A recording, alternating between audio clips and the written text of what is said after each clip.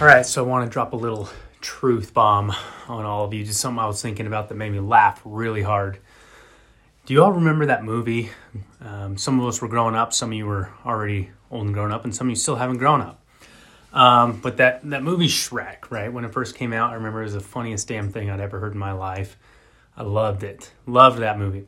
There was this dude in there, Lord Farquaad.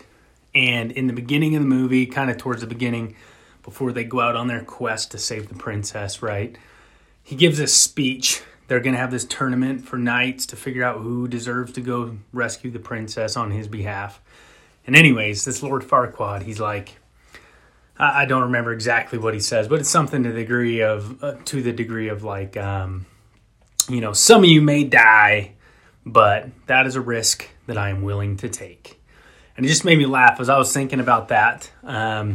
Really, as I was thinking about kind of some of the shit going on in the world today, and the people pushing it, like the purveyors of this bullshit nonsense, right? Whether it's coronavirus or some of the political turmoil or some of the racial turmoil and the racial divide and like all this shit, right? There's some people pushing it, and it's crazy because there's a common denominator, right? It's the same people pushing one narrative that are pushing another, and it's fucking ridiculous, right? It's all this divisiveness and all this polarizing content and ideologies and all this work going in to just push people apart. And these are the same people, and they really are coming off in that Lord Farquaad kind of way. They're like, some of you may die, some of your businesses may fail, some of you may not pay your bills, some of you may have to go on welfare for the first time in your life. Some of you may lock into the fact that you'll be on welfare for the rest of your life.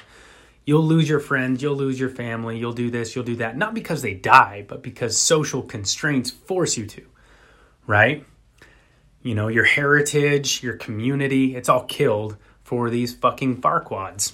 Anyways, just made me laugh really hard that we've got these like, I don't know, these fucking douchebags out there that are just like, some of you may die, but that is a risk we are willing to take on our search or our, quest for greed, for power, for control, for an effort to, or in an effort to be right instead of to do what's right.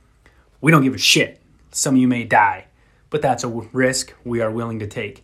And I would maybe just drop a little truth on all of you and along with a little challenge. Next time you hear some shit, fucking think about it.